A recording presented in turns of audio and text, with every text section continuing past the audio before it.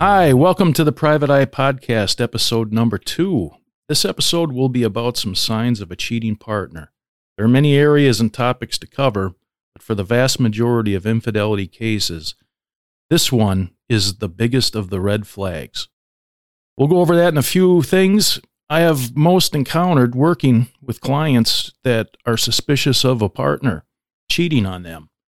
There are many indicators, and there is no way to cover all the possibilities on one episode. So I'm just going to be scratching the surface, and future episodes will go over other areas that you need to kind of be able to look over and check out and know maybe something's going on. I'll go over that in just a minute.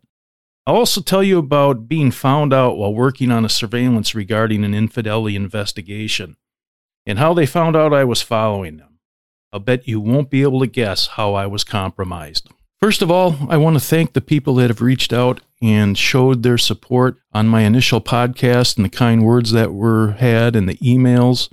It was very much appreciated. I've had the podcast equipment sitting in my office for about 1.5 years gathering dust. I had a friend set up to do the podcast with me, but when I gave him some dates, he was always busy. Can't blame him, as it was a big step. Maybe in the future I'll find someone to be a co-host on a few episodes. In the future, I'll be doing some interviews of interesting people related to investigations and the personal security world. Just sitting down and talking into a microphone is something I've never done. Done many interviews, and sitting and answering questions is a breeze compared to doing this, sitting in front of a microphone, talking to nobody. Well, not nobody. I mean, you're somebody, but you're not here. So I'm not a big talker to begin with. I've always tried to keep it short and sweet and just the facts. Never been much of a storyteller either without being prompted for deeper details. Please hang in there with me. It's going to get better. I had several people email me about my experiences in Belarus when I was in Minsk, where Minsk is, what Russians think about Americans. Maybe in the future I'll have my wife Olga on and she can discuss her experiences growing up in the USSR after the breakup of the USSR. Please take a minute to subscribe to the Private Eye Podcast on your podcast app, and leaving a 5-star review and a good comment would be much appreciated and helpful. Call 612-888-3906 and leave a voicemail with a question or a problem. Or if you have a specific topic or can share personal experience that you think might help someone going through a tough time, call and we can talk about putting it in on a future episode. You can also email me at privateeyepodcast@gmail.com. Find me on Twitter at privateeyepod and on Instagram at privateeyepodcast. Speaking from personal experience, once the perceived victim of infidelity has a hunch something is going on, patience is tough to come by, which is totally understandable. You're hurt, maybe you can't eat, sleep, or not a moment goes by in the day without thinking of what your partner is doing while you're apart. Watching the clock and knowing they should be home by now, minutes seem like hours. Maybe you always thought in the back of your mind that you'd be happier alone or with someone else.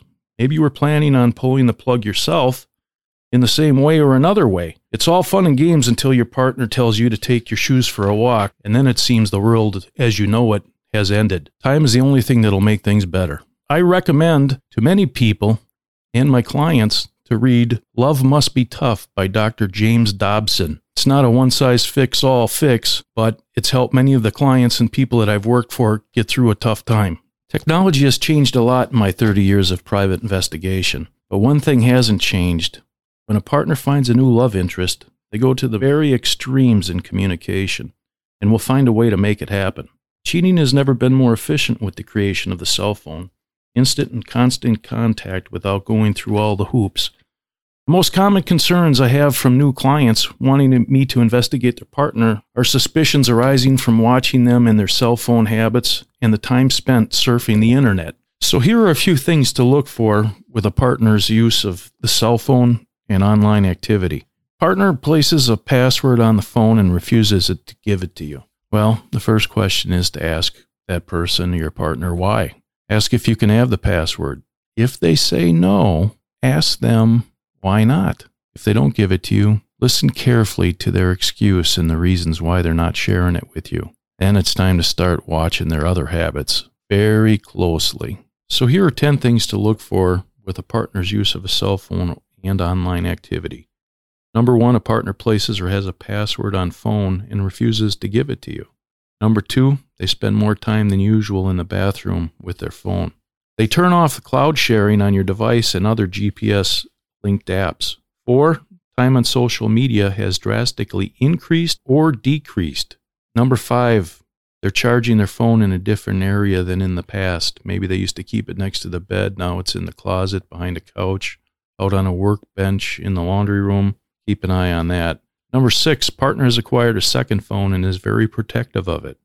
Or one day you notice a second phone and there is really no good reason for them to have a second phone. Again, ask what it's for, why they need it, and why they didn't tell you about it.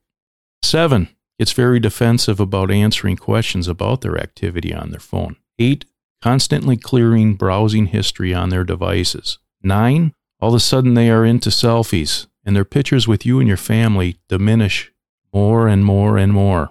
10, hides phone bill and doesn't let you have access to your online provider and account information. That shows up very often. People are very protective of that. So now I'll tell you about the time of being caught while working an infidelity investigation.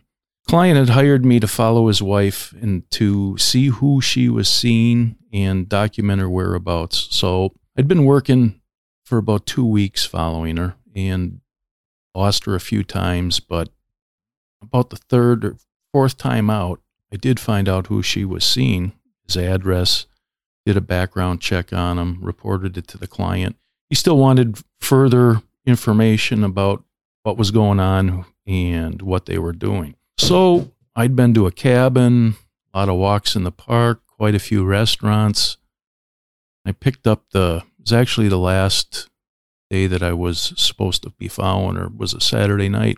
So I followed her and we went to a restaurant, then we went to the mall, grocery store, then back to her boyfriend's house, and it was about 11:30 at night. I called the client and said, well, here's the deal. She's at his house. And he goes, oh, that's fine. Just stay there and let me know when she leaves, and you don't have to follow her from the house. Just let me know when she leaves. So, okay, settle in for the night. So it was about 7:30 Sunday morning.